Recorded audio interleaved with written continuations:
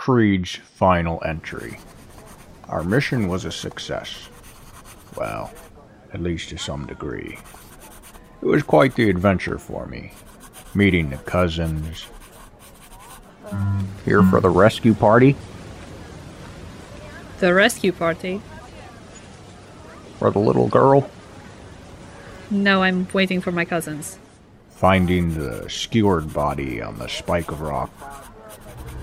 As you draw near, it becomes clear that the base of this formation is an old log cabin, probably a hunter's lodge or a hermit's house. And the towering formation is a massive spike of rock that rose up and impaled itself right through the heart of this cabin, splintering the roof. And then you realize, skewered at the top of the spike, maybe 200 feet above the ground, is the body of a giant. The corpse of the giant by the tree, impaled on the other spike of rock. Like a sort of orangey mist kind of surrounds the area, and I breathe it in, and then my eyes start to glow, and I can detect magic now. What you find as you peer under this man from where he was impaled is this spike of rock is emanating an aura of transmutation magic, and yet, for some reason, it's different than the one you saw back at the cabin. You can tell it's transmutation, but it looks like it was sourced in a different way. That strange wolf creature with 3 heads. As you get closer and the details become more clear, you can see that this beast is hairless. Its skin appears thin and cracked, like something mummified stretched over the bones. Its body is strange, like a few animals were assembled together to create one larger animal. 6 legs, 3 heads, and all of them wolf-like in shape. And the cabin with the shattered ritual circle in the basement. There before you appears to be some sort of religious altar. It looks like it may have had some, almost like whale bones or something going up, but they've been smashed, and there's, the floor is littered with a party of bodies. You count 4 plus something strange. It looks like a human body, like a giant, but it's old and its skin is tight to the bones. It's kind of like the beast you saw earlier. And then, when it was all over, there was that mysterious fellow that gave Madge a box. And then, the very mountain we were standing on lowered down and provided us with a flat walk home. As you get closer, you start to notice that the air around him is a little bit distorted, almost like the heat waves coming up off of a hot road, and he sets this, what appears to be a wooden box in the snow, and then he looks up at you, and he gestures with a kind of a hailing motion of his hand, and then he turns and begins walking away, and then suddenly, the entire mountain shakes, and you feel this earth quaking beneath you as the fires rage behind you, and everything begins to move. You can feel it in your stomach like you're going down an elevator as this entire mountain roars with crumbling rocks, and you feel the whole thing lowering down and down and down for what feels like miles, but it gets so fast that it's just a moment, and it's done. And then there's a cushion that softly comes to a slow, and then it stops. Everything is flattened out before you except for this deep snow and the forests off in the distance, and the man has vanished and the box lays there in the snow. Which I was grateful for, but what the hell does it all mean? I reckon it's not for me to say. What's important is we got the little girl home. It's tragic that her father didn't make it. But I'm happy the mother got to embrace at least one family member when we got back to the town. Wish I knew why the girl was kidnapped in the first place. Perhaps I'm better off not knowing. I enjoyed my time with the cousins and the rest of the search party. Wonder if I'll see them around. Maybe they'll pass by in the street while I'm playing my tunes. I suppose it's not unlikely. It's a small world, after all. And so ends my record of our adventure. This is Creed, signing off.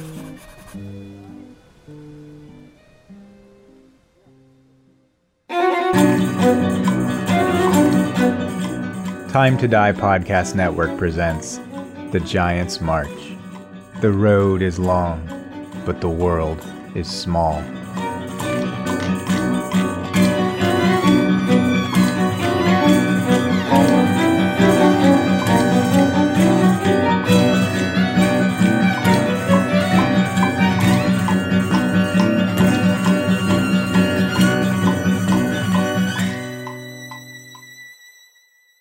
Census week has arrived in Obergard, in the province of Rognor.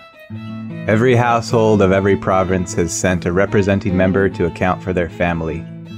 Ferdos and Mads, you've been staying at your cousin Sina's house as guests. The census instructions that you received were very confusing.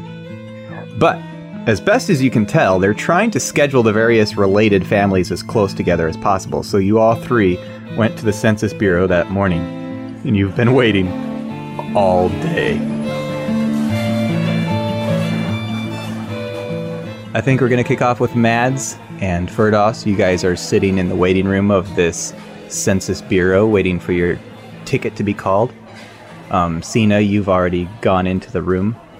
And there's going to be a gentleman sitting next to you, Mads, and he says, "This is the worst organized anything that I've ever seen."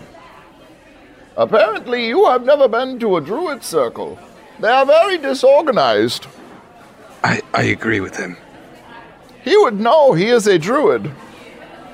Yes, this is the most organized thing I've ever been a part of. Well, that's saying a lot, because best I can figure, the colors and the aisles represent the district from where you're from, but looking at the map, it looks like they drew some of the boundary lines right through town, and I don't even know which side of town my address is on or where I should be. I don't even know what these symbols mean, and there's no rhyme or reason to any of it. You're supposed to contact Jerry about that. I'm gonna have to open my invitation letter again. Fuck. His name is Jerry Mandering.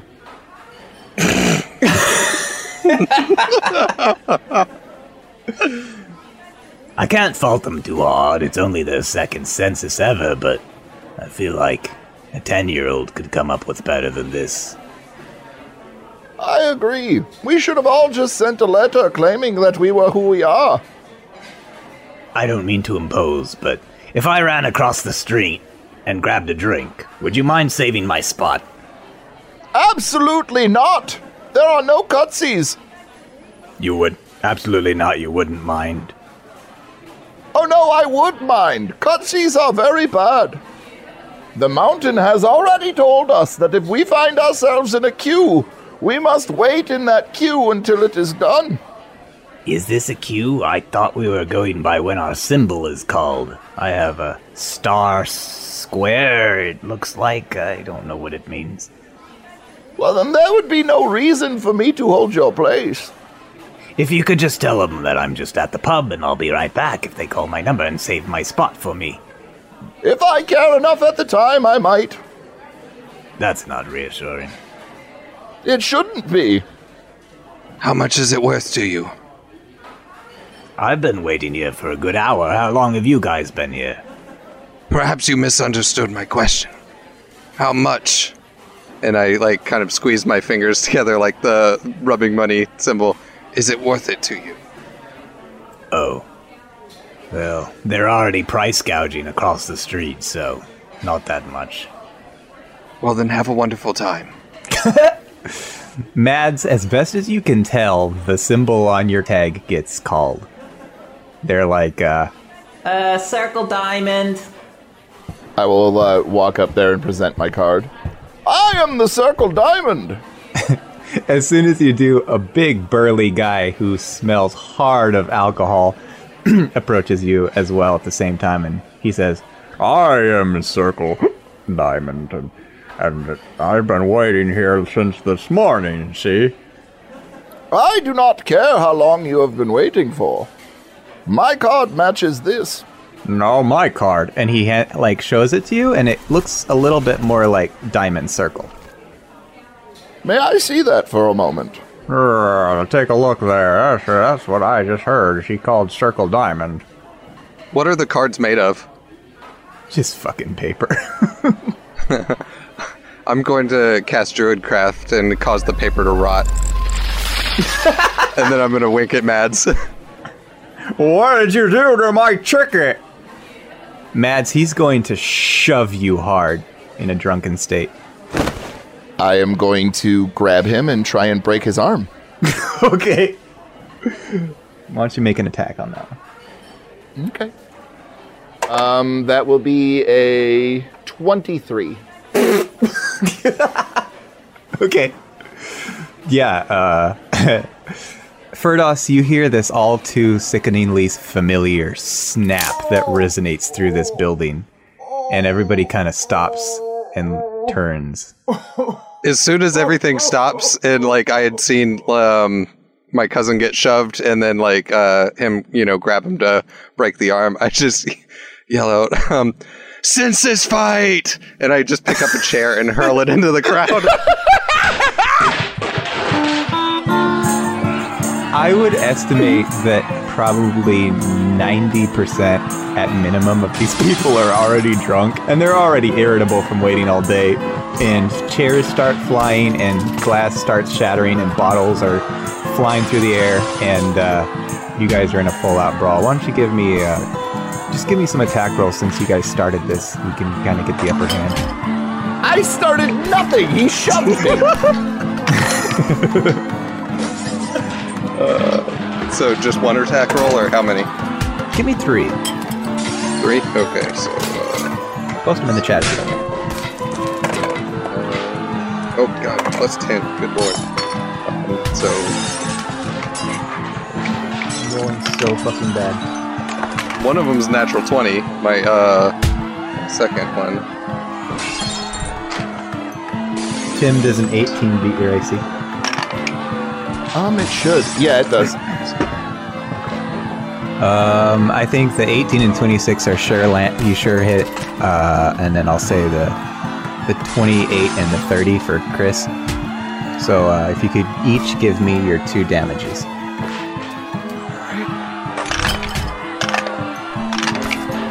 As soon as this breaks out, all the gnomes in the room scramble under people's legs to get out of here. And all the giants erupt into just chaos. And you guys do, you land your attacks, and there's some serious bludgeoning damage, but it's nothing like lethal or anything since y'all are meaty giants. Would you like to describe what your attacks are? So my first one would have been just lobbing that chair. And then... the one you were sitting on?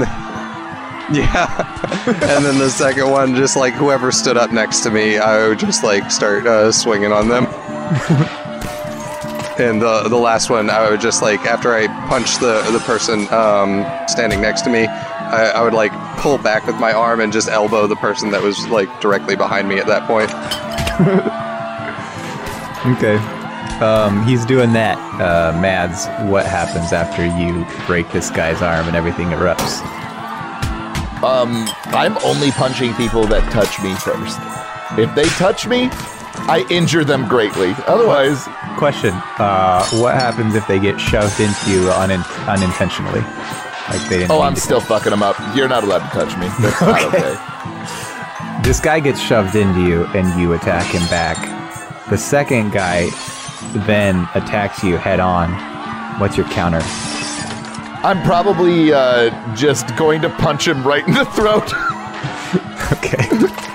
He reels back and he starts struggling to breathe, and then more guys start roughing him up. And suddenly, as you're watching that, out of nowhere, this chair smashes right over your back, dealing 6 points of damage. That's the only attack of all the rolls I did that I landed. So what do you do to this last guy? I turn around and see him when it happens. He's still holding the back of this broken chair, so you clearly know it was him. I would like to try and pick him up. Okay. And then I would like to swing him at the other guy that I punched in the throat. Oh, okay, yeah, you're fine. So you just kind of, hurl this guy, and they hit like bowling pins and knock him all over.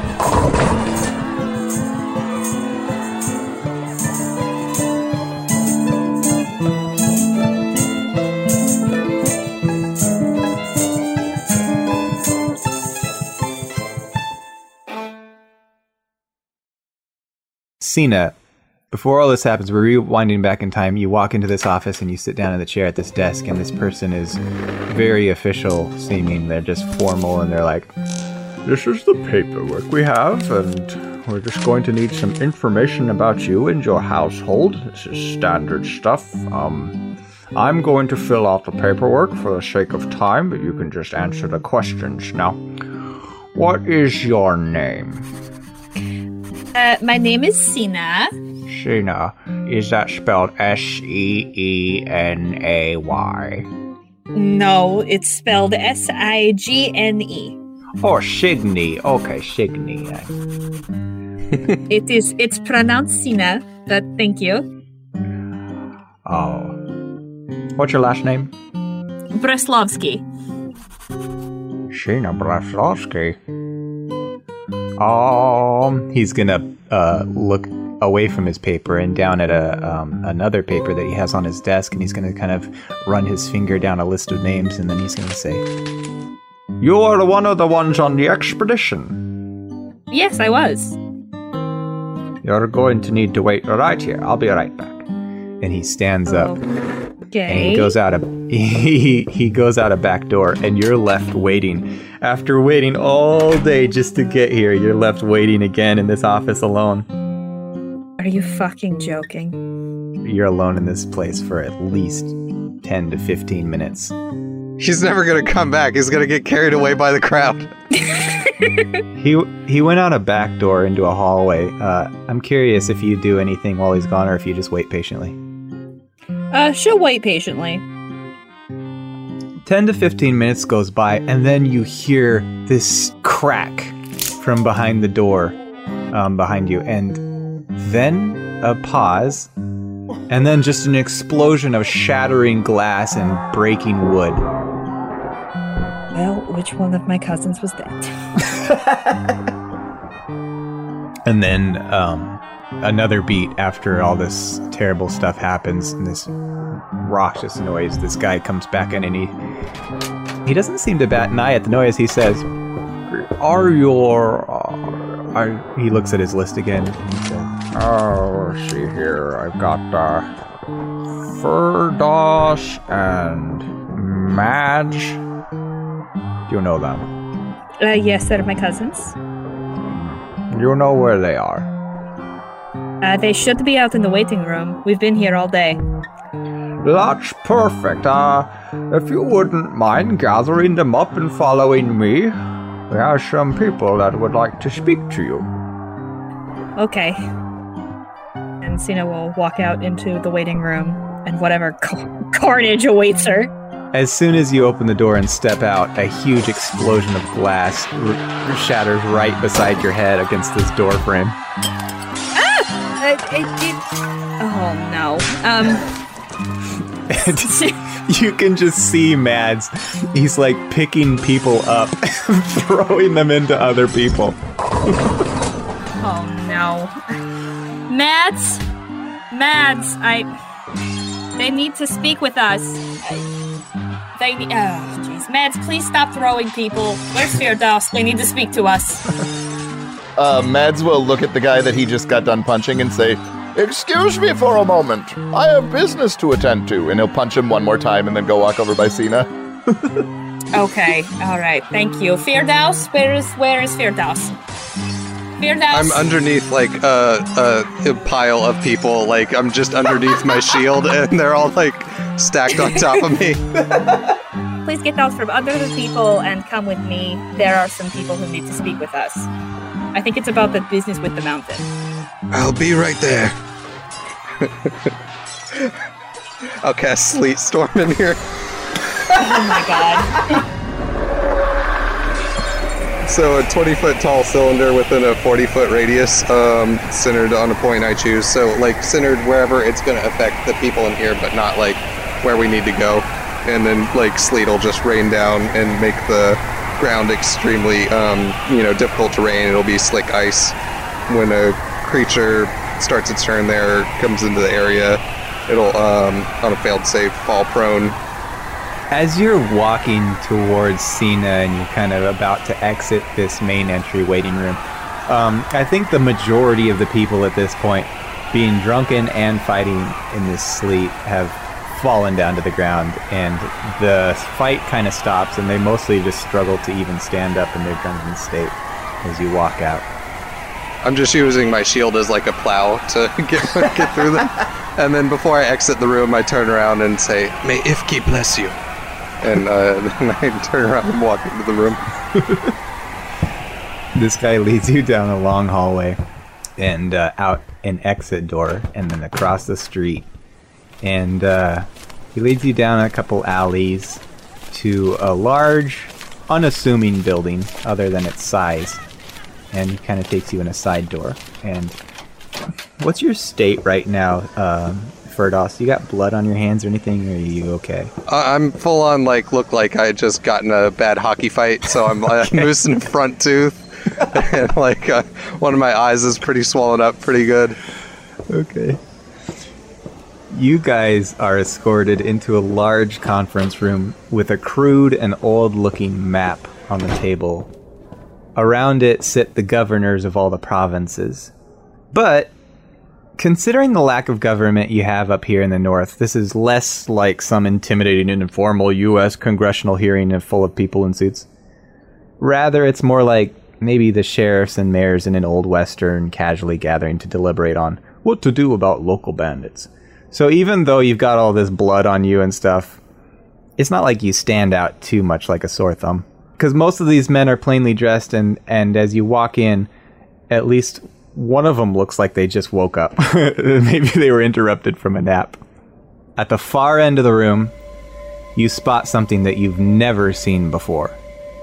Although you know exactly what you see. Slumped on the floor, you see the bodies of two cloaked tieflings. Their cowls have fallen back to reveal the red-tinted skin and the horns protruding and swooping backwards from their foreheads.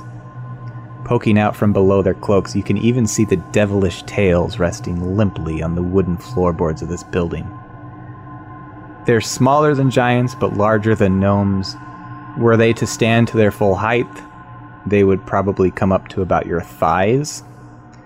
And you are all asked to take a seat at the table, and the governor of Obregard welcomes you. Cena, you would probably be familiar with, you'd recognize him, but maybe not the others.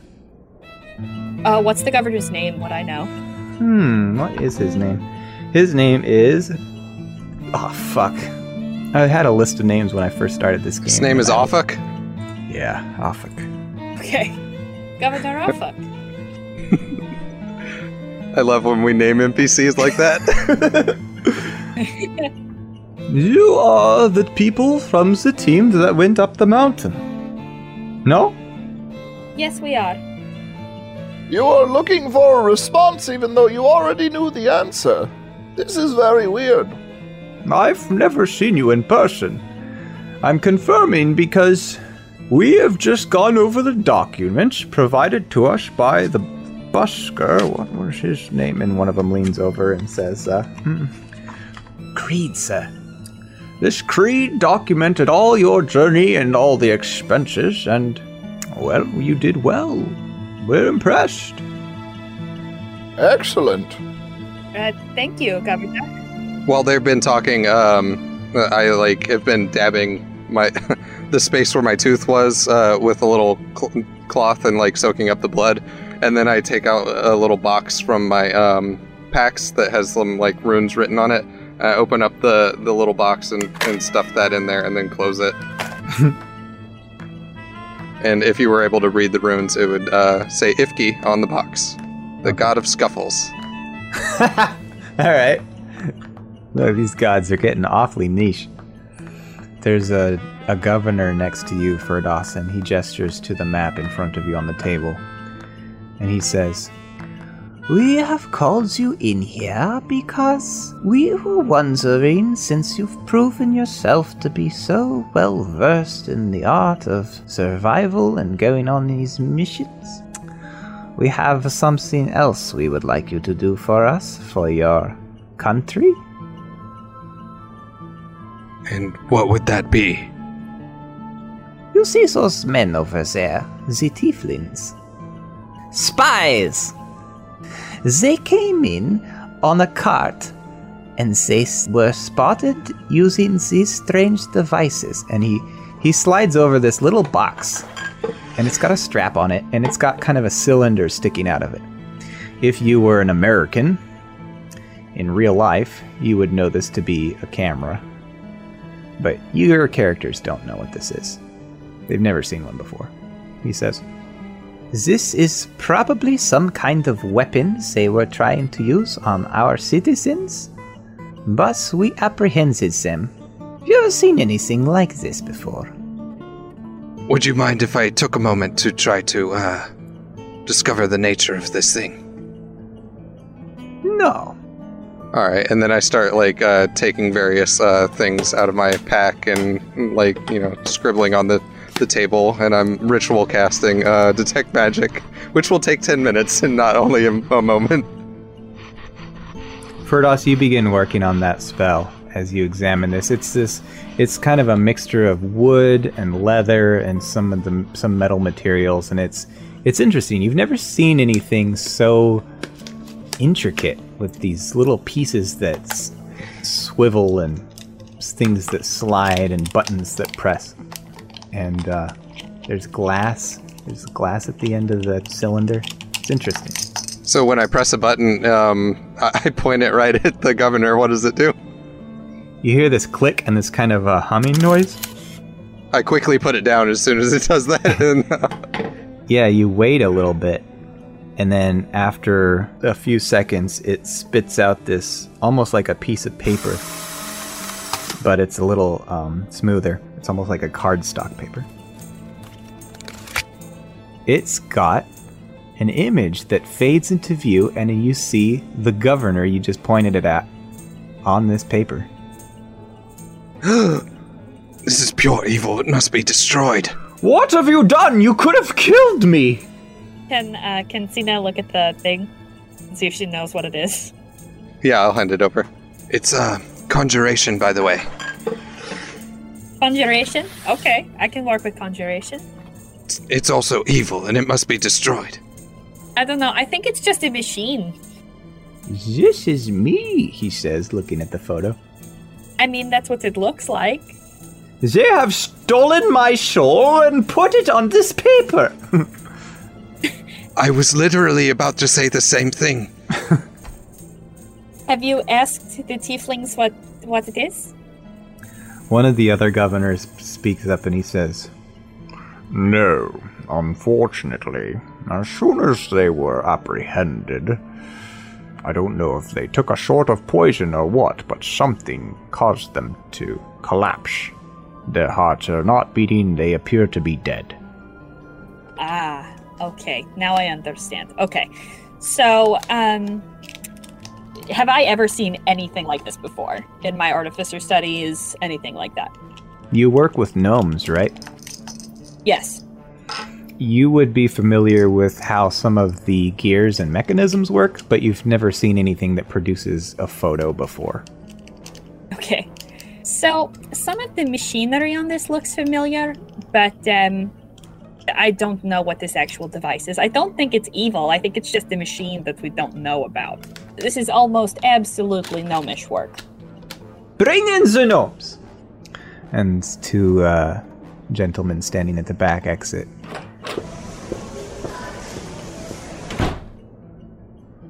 One of the other governors says, The tieflings being here is not only a violation of the treaty, but clearly they somehow escaped from the dwarvish captivity. Now, we had our assurance years back when we signed the treaty that the dwarves would keep the tieflings under their control, under lock and key, and we would never have to see them again. So this is serious.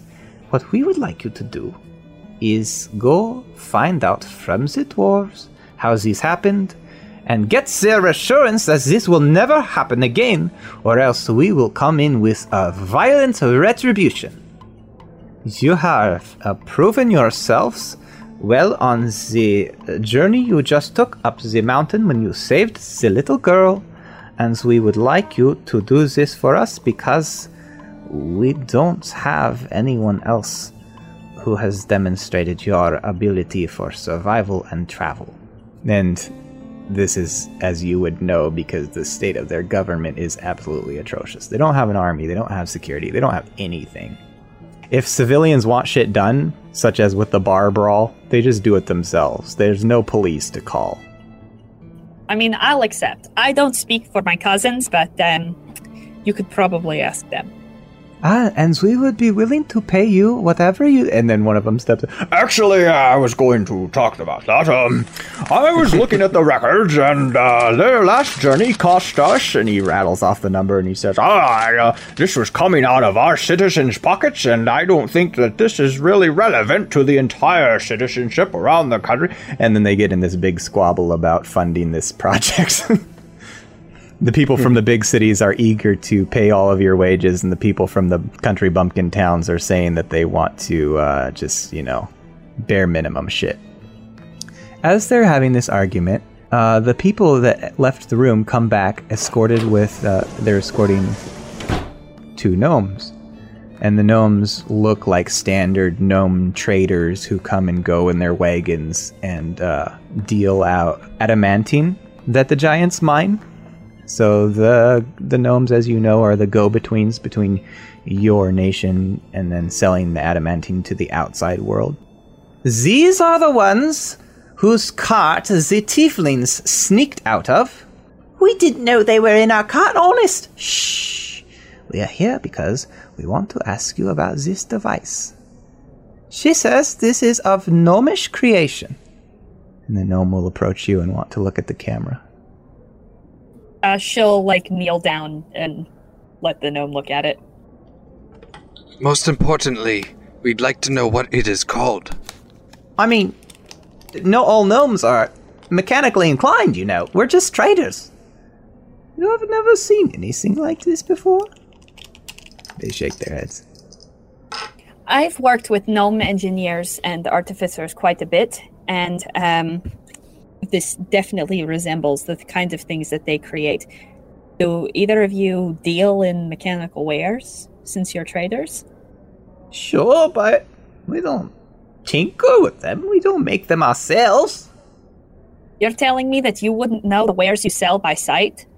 They're usually in crates and barrels. We just take the money and come back and give... I don't know what you're accusing us of, but this is not some sort of conspiracy. We didn't know those tieflings were in the back of our cart, and we've never seen a device like this before. I have grown incredibly bored of this. We should smash them with a boulder and see if we can get answers from their goo. Mads, they've done nothing wrong. They didn't know. But they might have done something wrong. We don't know that. I prefer to believe in innocent until proven guilty, so I don't think that you did anything wrong. The mountain can find guilt on anyone. We should put them on top of it and see what the mountain does. If it elevators them down, perhaps they are innocent. We are not on the mountain, Mads. That's irrelevant. Well, that's why we would have to put them there. It's a little cold for No one ever wants to go with the logical ideas. And Mads will cross his arms and get quiet. I'm holding it and looking at it again, and I say, I would say that the glass is as clear as the purest ice of a polar region, and it steals souls like a void. So I would say it would be called a Polaroid.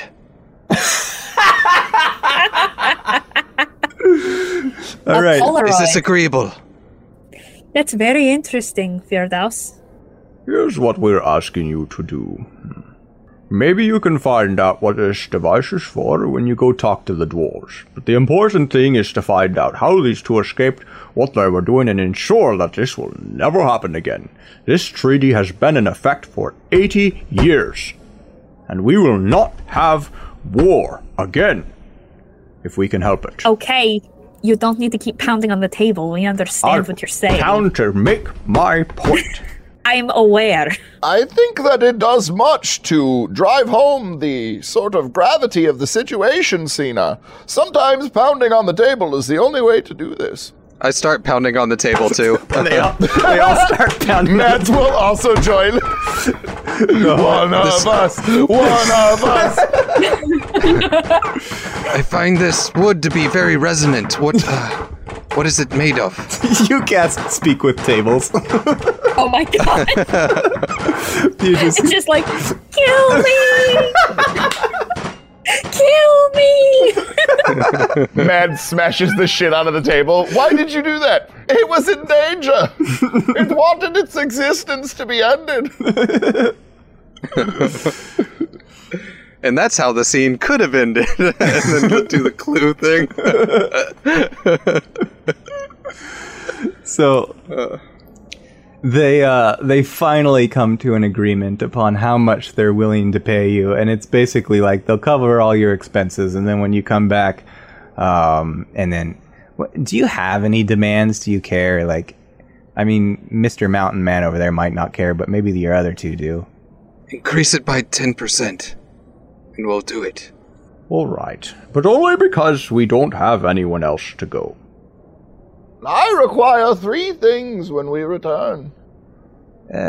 What are those 3 things? The first is I require 3 barrels of ale. The second, you will introduce me to the operator of the elevator mountain. The third, when we meet this operator of the elevator mountain, you will permit me to destroy him. We can get you the 3 barrels of ale. How attached are you to the elevator mountain operator? Well, being that we don't even know what you're talking about or what an elevator is, not even a little bit. Perfect. We have a deal. He's gonna reach across Ferdos's chest and shake your hand. Yeah, Mads will shake his hand. I'll just shake the middle part of his arm that's going, like, near my chest. These 2 gnomes can escort you south towards the dwarvish place until you get to the first gnomish village. From there, they can direct you the rest of the way, because quite frankly, this map on the table is at least 80 years old and clearly out of date. So, good luck! Wow. Very, very affirming. Very affirming. And so now you will find that when I open the box of Ifki, And I take that, that napkin that I had dabbed the blood with. It's completely clean. And the offering has been, accepted.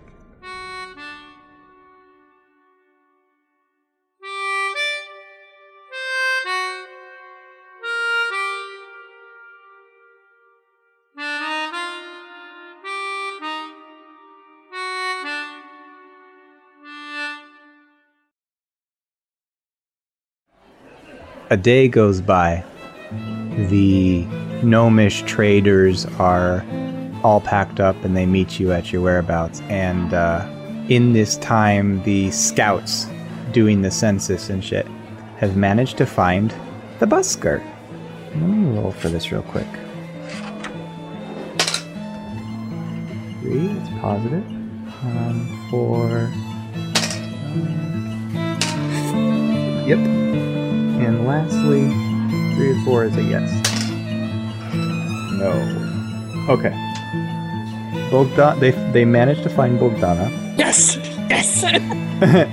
But I rolled a 2 on Benedict, so the youth pastor guy is not coming, and I think we all know why. yes. I know you guys are all brokenhearted. Well, luckily for him, because he might have been actually brokenhearted if he came along, because I'm going to punch him in the fucking chest next time. Hi, guys! Well, hello there. Didn't expect to see you again, aside from maybe when I'm playing guitar and see you go by in the street. Greetings. You are looking healthy and strong. Thank you, so are you? I smile at him with my tooth missing. They filled us in on what's been going on, and I must say, this is mighty strange that they're asking us to do this, to go all the way south to talk to some dwarves. You should really be more careful on this mission. You almost died in the last one. From what I could make out by their shitty map, it looks like we're mostly on flatlands, and I don't have to trek up any mountainsides. No offense, Mr. Mads. Yes, well, I was just concerned for your safety. Because if we needed to leave you somewhere, we will. he gives you God. he gives you a nervous stare. Mads, we haven't even left yet. Why are you already threatening to leave our friends? I am not threatening. I am just letting them know and setting the right expectation. Yes, it's like a parameter. Exactly. It's good to manage expectations up front. Chris, you want to roll me a d4 for weather? Alright, 4 and 3. And I will, druidcraft and check the weather. Roll me 2 more d4s. 2 more d4s. 4 and a 4. As you guys leave your wherever you met, the pub or whatever, and you're heading towards the city walls, it's foggy, and you can't even see more than 150 to 200 yards ahead of you. Firdos, when you cast your spell for foreseeing the weather, all you find is that it's just going to get worse by nightfall. It's going to get super foggy, where you probably can't even see more than 100 feet ahead of you. This fog is not going anywhere. This is, not ideal. Perhaps it would make more sense to wait until the morning. We have to make our delivery. We've already set to agree at this certain spot and certain meeting time to deliver to our merchant, and we have to go now. I'm sorry, are you the one who can't see above the fog? Usually we're pretty good at that. If we can't see above the fog, then there's something wrong. They're just riding normal horse wagons. They're not riding those. They're not riding those mammoths that you had before in the prologue. So they mount up with some effort. Can you make it so that they do ride the mammoths so that we can get some fan art from our listeners of gnomes riding mammoths? I think that would be awesome looking. I don't care. Gnomes can ride mammoths. If you want to make that count, here, I'll roll. At 3 or a 4, they'll be riding mammoths.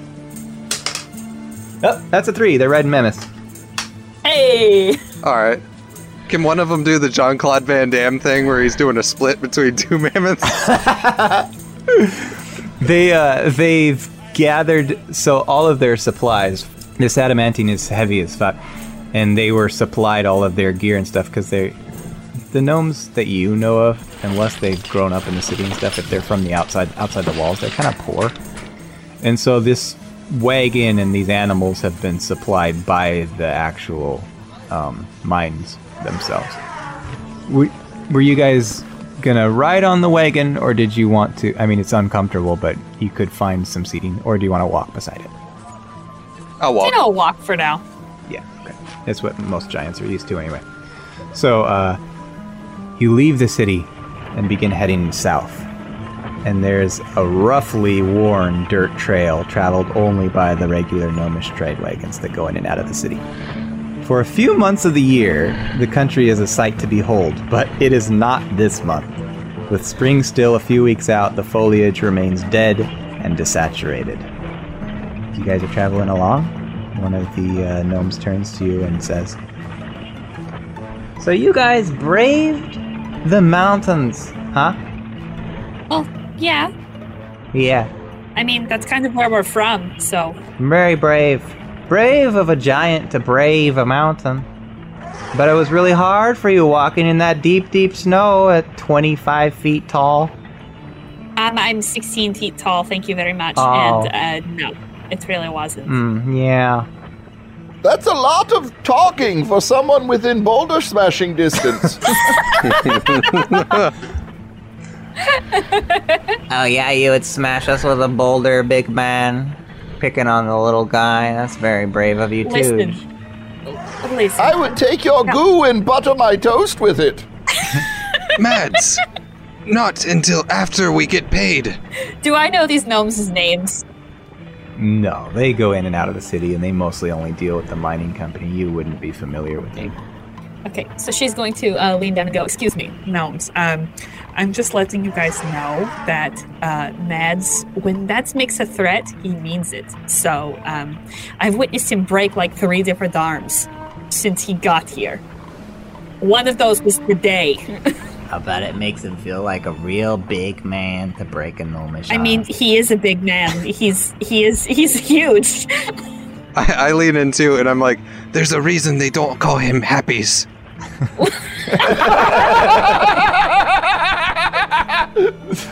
I mean, we're giants. You don't, like, for real, when he threatens you, he means it, and no, I won't heal you, because quite honestly, you did it to yourself. I've met a lot of people at the bar like this. after that exchange, like, I kind of slow up a little bit and kind of wait for Cena to slow up a little bit too, so that we kind of talk to each other behind the carriage a bit. I'm like, why are we like this? I don't know. I really don't. They just seem to pull it out of us. I know. We had to give them fair warning. That's true. I'm not gonna clean up, broken gnome spine. That's not what you were hired to do. How far do you think I could throw a gnome? Oh my god. Not far enough, Mads. I wonder if you could throw a gnome further than Cena can throw a fox. Once we are paid, this will be a test we will have to experiment with. All I'm saying is that our size, we get overlooked for every job. Power naturally falls into larger hands, and you guys don't even know how privileged you are to be the size that you are. We had to take this job because no one else would do it. You are exhausting, little gnomes. I'm sorry, we had held back. I wasn't aware that you could hear our conversation. The busker's going to he's going to start playing music to try and break the tension and say, "Arms wide open." Anyway, here's Wonderwall. Oh my god. The journey continues in this terrible fog, and it feels longer than it actually is, just because you can't see the scenery going by. Do any of you want to do anything as you go, or do you want to just basically trust the gnomes in their knowledge of this road? Cena, against her better judgment, will trust the gnomes. Okay. Yeah, I'll trust the gnomes. Okay. You're just following the wagon along, and the busker's plucking some strings, and you're listening to the music, and it's relatively tolerable, but I imagine that Ferdos is used to long walks through the wilderness and even the fog. Eventually, one of the gnomes interrupts the music and he says, That's as far as we go. The city's that way. Good luck to you, giants. Wait a minute. You were supposed to take us to the city, not city adjacent. I don't know what you heard before, but that's not possible. You see, we're going a separate direction. The city's that way, and you'll be just fine as long as you keep to this path. No. You're going to take us to the city, and you're not going to leave us abandoned in this fog. Plus, I thought the metal was ours. This metal's being sold to a buyer. What are you talking about? We shook hands with Giant Man, other Giant Man, the governor. You were hired on to deliver the message to the dwarves. We're selling the metal. Man, we just get screwed any way we go, don't we? I mean, kind of. I'm going to be straight with you. If our buyer sees us with 5 giants, we will never see them again, and actually they may come for us in the night. We're not going to risk our lives for this. And you don't think we can take these buyers? It's not that you can't take them, it's that you won't take them because you'll never see them. They won't even show up to the meeting place if you're with us. These seem like really shitty buyers. Here's what we will do then. My cousin Firdas, he will be with you as a mouse. We will observe from a distance, and I will have boulders in my hands. Should you do anything I do not like, you will meet said boulder. This is very risky. This is very risky. You know what else is risky is us trusting you little people. You realize we're putting our entire livelihoods in your hands. You do realize that I have been hired for a job, and I have never once not completed a job I have been hired for. Mads, without even rolling, you can sense in them the apprehension levels are very high about bringing you to the meeting place, even as a mouse. So I'm going to need you to roll me an intimidation roll. Oh, okay. I don't think I'm good at... Oh, wait, no, I'm Paladin. I have charisma. Never mind. Paladin shit. Oh, and I'm good at this. So that would be a 24. Shit, I didn't set the DC that high. Fuck. Alright, we're doing it your way. But you have to understand. What we said back there, you can't hold that against us. The gnomes have to do what the gnomes have to do to survive. And despite our differences, our lives are really in your hands here. I mean, they will come at us with... Who are these people? We can't talk about it. We'll take the mouse. Okay. Ferdos, are you able to do your thing? I can take the shape of something small, but I can only do it for a certain amount of time before I revert back to my size that I appear right now. So, I think we should wait until the right time for me to... And I kind of pantomime shrinking down to them. You're going to see them talk amongst each other for a few seconds back and forth, and then finally the one will turn to you and say, You can travel with us for a while. And we'll let you know when it's time to transform. Okay, this is agreeable. Why do you insist on coming with us? Why don't you just go on your way to the city? We have a bad feeling. We do not trust you, gnomes. You seem very untrustworthy. And quite honestly, I took a handful of mushrooms earlier, and I barely know what's going on right now.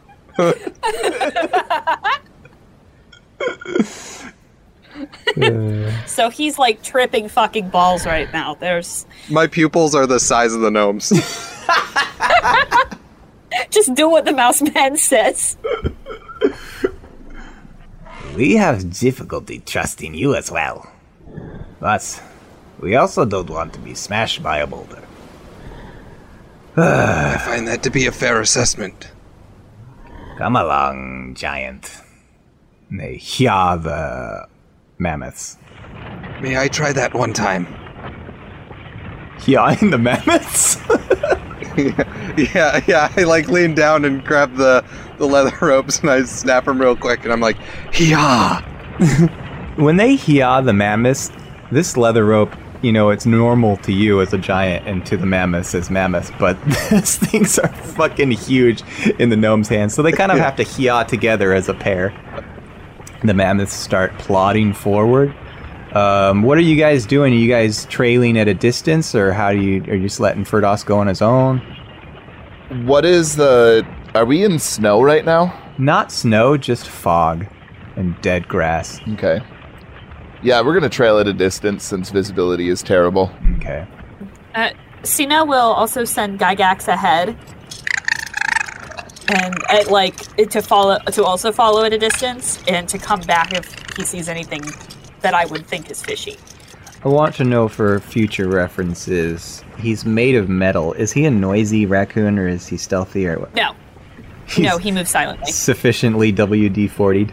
Yes. I've explicitly talked about oiling him before. Okay. That's fair. I take good care of this fucking raccoon, dude. The mammoths trek on for probably about 5 miles or so before the gnomes signal you, Firdaus, to do your transformation. All right.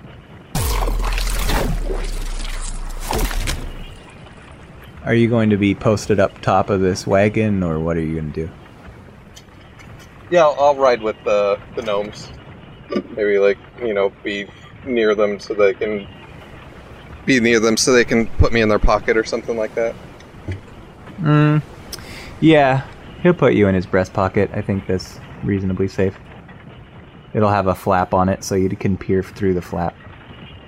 I'm like boxing at the flap like a cat with a cardboard box. The mammoths come to a stop in this clearing, sparsely surrounded by trees, and the cart sits still. And in the fog, everything is dead, silent, and it's reminiscent of when you were up on the mountain and the snow just muted the world. You can't see anything around you except for a few silhouettes of trees. And then, after a time, you hear the crunch of leaves. Ferdos, as you peer through the flap of this gnome's pocket, you see the silhouette of what looks like maybe humanoid forms. But just as back in the conference room, these have horns protruding from their heads. And as they come closer into view, you see two tieflings approaching the mammoths. I look up towards the gnome that I'm in the pocket of, and I'm like, I'm freaking out, man. Shh! Shut up. You want to get us all killed. Do they really have horns? Greetings. We come with your, arranged goods, as promised. The figures won't say anything. They'll just approach the wagon and they'll lift off the tarp as they climb up on top of these wheels. Because this is a big fucking wagon, so they've got to make their way to the top to get in. can I see what kind of weapons they have on them? As they leave behind you and he's kind of turned to watch them, you can peer out of his pocket and see bows slung over their shoulders. You can see swords at their hip, and it looks mostly like melee equipment. Well, I mean melee and long range, no magic shit. Oh, okay. But like the bows and melee equipment themselves look like they're just standard quality? Yeah, it looks like they're nice, but you'd have to inspect them up closer to know if they're like legendary or any shit like that. Oh, okay. They don't look like they were homemade. These guys climb down from the cart after they've inspected the goods. And they walk up to the gnomes and they say, "Where are the others?" And the gnome says, They're still in the city. They didn't return. They told us to go on without them. and you see the one furrow his brow and he looks up at them and he says, "This is not what we agreed to." It's what they said. I don't know what to tell you. We could give you a discount on the goods if you want. As long as we can go on our way and continue business, we'll let them know that you're looking for them. And then you see the two tieflings talk amongst each other. He comes back and he says, "We'll take the cart, but we will keep our eye on you. Don't think you can go anywhere. If we find out anything strange is going on, your heads will be in our packs." Of course. No funny business. Just take the cart and everything will be well, I assure you. So the unhitching begins, and they summon a pack of 4 oxen that they can hook up to this cart. And then the gnomes climb up these ropes to these crazy saddle things on top of the mammoths. And it looks like the deal is done. And the tieflings disappear into the fog with this load of metal. Did the tieflings pay the gnomes anything? You saw them hand them something. It was in a baggie.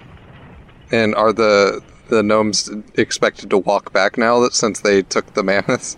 The gnomes climbed on the mammoths. The cart was unhitched and hooked to oxen. Oh, I see. It was a cart being pulled by them. Okay. So they already walked away, right?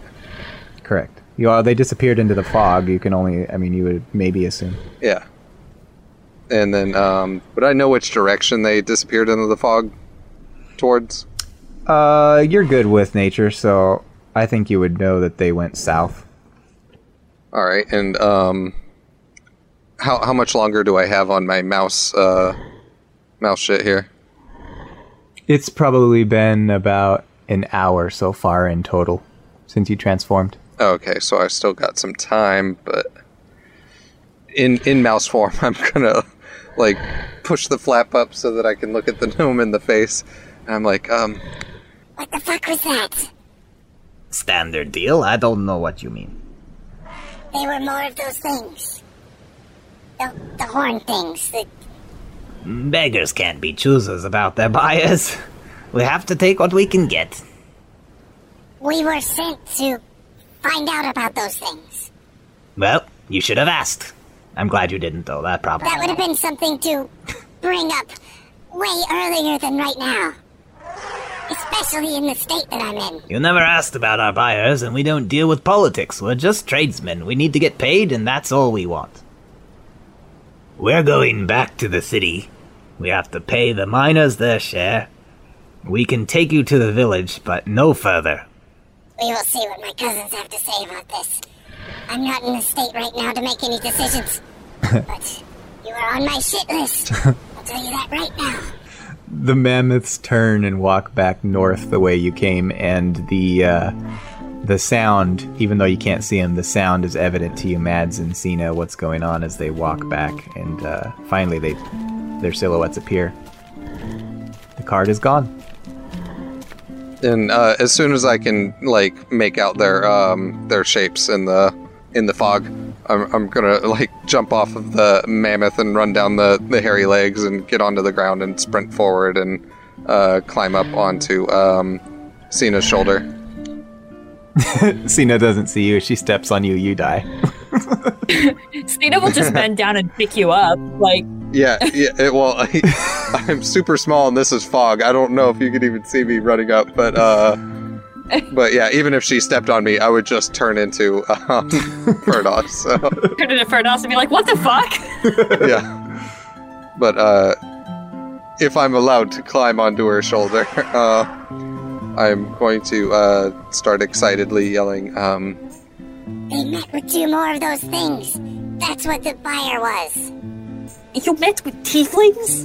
They met with tieflings. Can't believe it. You.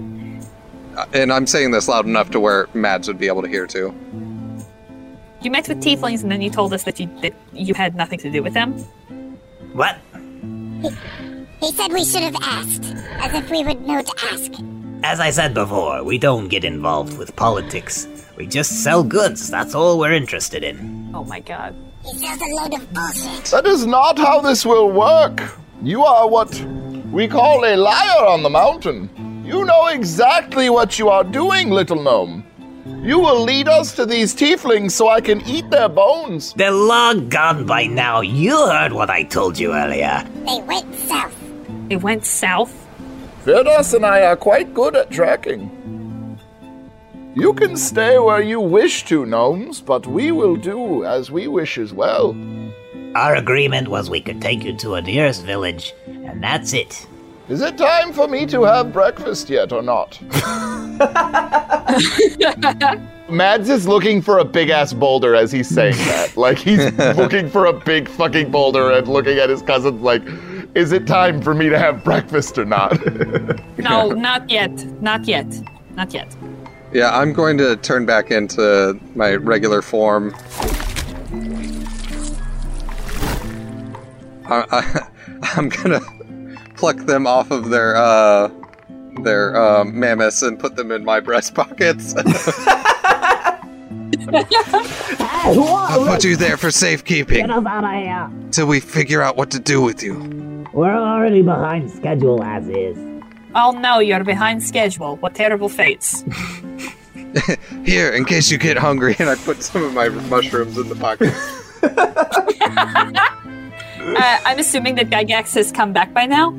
Yeah, he would have come back with the mammoths.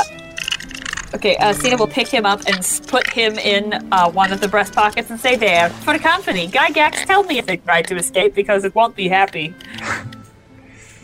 To the village? I thought we were heading south.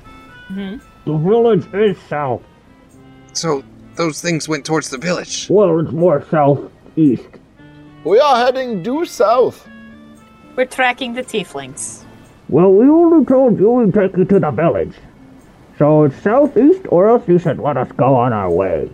That is not going to be what happens. You are small and you have no choice. Look at me.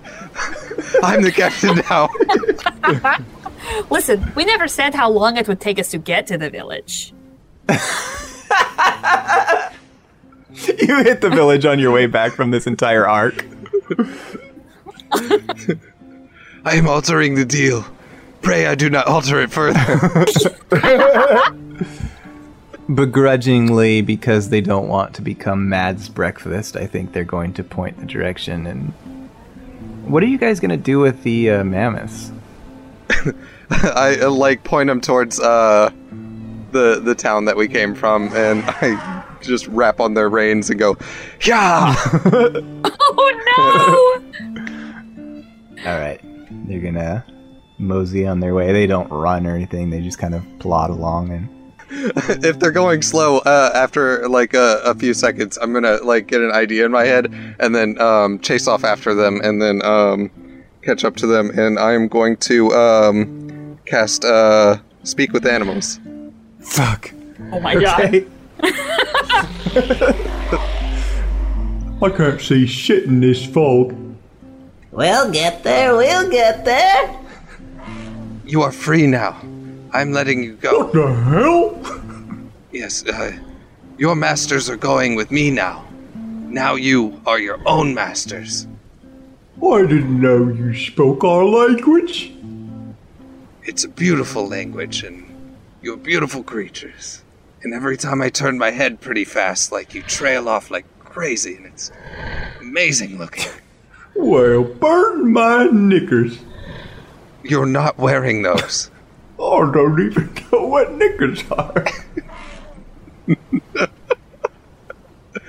If you would like, you would never have to know. You are free to go wherever you want. You think if I wore knickers, I'd wear them like this or like this? Honestly, I think they would start halfway across your body long ways and then just cover the back two legs. What the fuck you want anyhow? I want you to know that you do not have to go to wherever pin you came from. You can go off into the wilderness and be woolly mammoths and do woolly mammoth things. What do woolly mammoths do? They go and do whatever the fuck they want. What the fuck you want to do?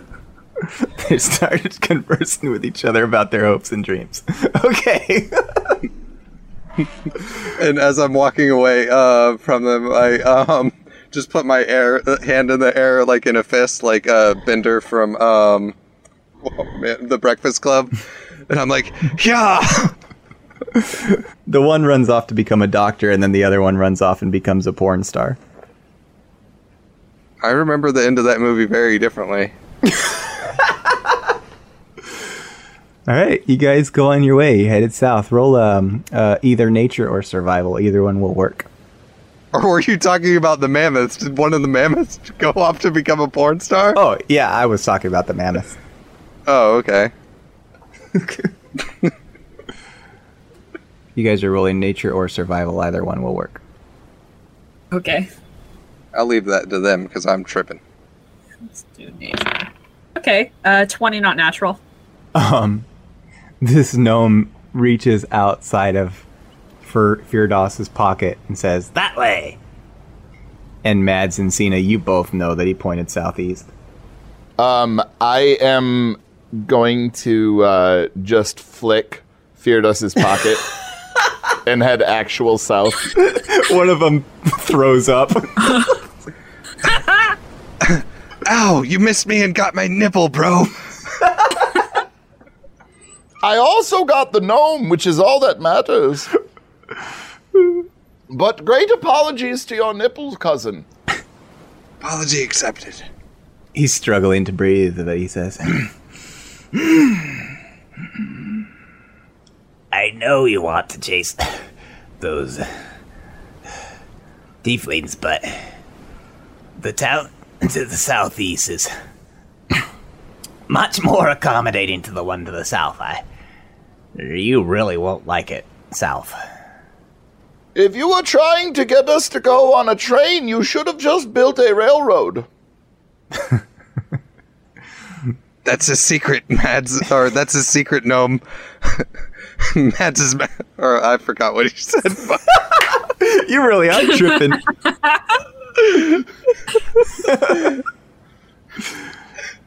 All right. I had to wait too long to get to my turn, so oh well. You guys ignore their cautions and you head due south.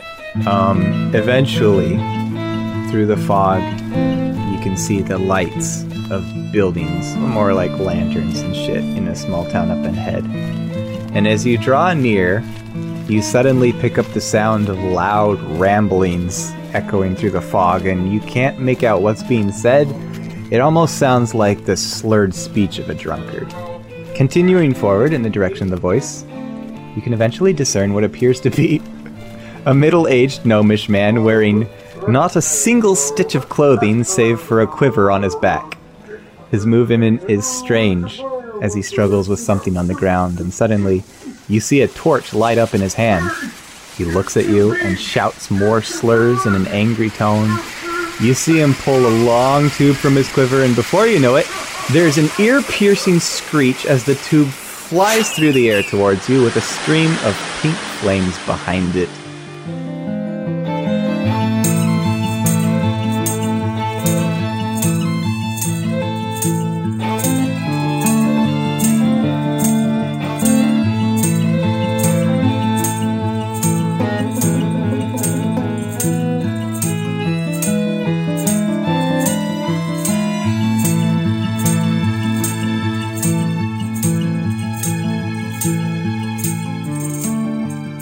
The Giants March is a production by the Time to Die Podcast Network. It's one of our many different stories. If you'd like to find out more, visit timetodiерpg.com. If you're enjoying the show, we would be ever so grateful for a review on your favorite podcatcher, or a shout out on social media. Post about us on Reddit or Twitter, share us with a friend, whatever you can do to let people know that we exist and that you think our shows are worth a listen. If you would like to support us financially, you can pledge monthly at patreon.com/timetodiерpg, or you can give us a one-time donation at ko-fi.com/timetodiерpg. Want to hang out with us? We have a Discord server. The link is in the episode description, or you can find it at our Time to Die website. Follow us on Twitter and Instagram at timetodiерpg. Find us on Reddit at r/timetodiерpg. Tim, who plays Mads, is on Twitter at IdaGrabYourGun. Chris, who plays Firdas, is on Twitter at ChrisRileyLCP. Aubrey, who plays Cena, is on Twitter at AubreyGray1. That's AUBREEGRAY, and the number 1. And I, Brian Bridges, the GM of this campaign, am on Twitter at ManlyBrian. Thanks for listening, and we'll see you on the next episode of The Giants March. The road is long, but the world is small. One should never tread where the giant's feet may fall. The road is long, but the world is small. 'Cause you can crush any man in the way when you're standing tall. The road is long, but the world is small.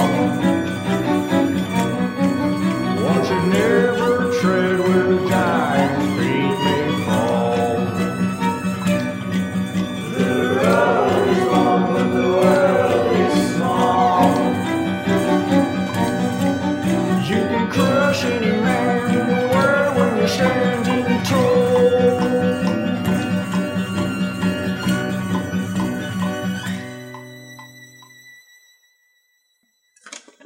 Alright, we finally reached our last audition for today. This is Flan Flight, auditioning for... it's this guy again, isn't it? That's 3 times today. Alright. Flan Flight, auditioning for the part of Seymour Bacon Breath. It's like he's not even trying at this point. Alright, Flan, step on up to the mic. Let's get this over with. The name's Seymour. Seymour Bacon Breath. Friends call me Booger. I don't care what you call me, though. Just don't call me late for dinner. I kid. So, you ask, why would a halfling want to join up with a bunch of giants? Well, I feel more of a kinship with you than my kind. My kind is always looking down at me. No, not because I'm shorter than them. I'm actually quite tall for a halfling. The reason they're always looking down at me is because in between my legs, I've got a giant hog. So you see, we're more alike than you think. Thanks, Flan. You won't be hearing from us. Have one of the interns take that microphone out and burn it. He spit all over it.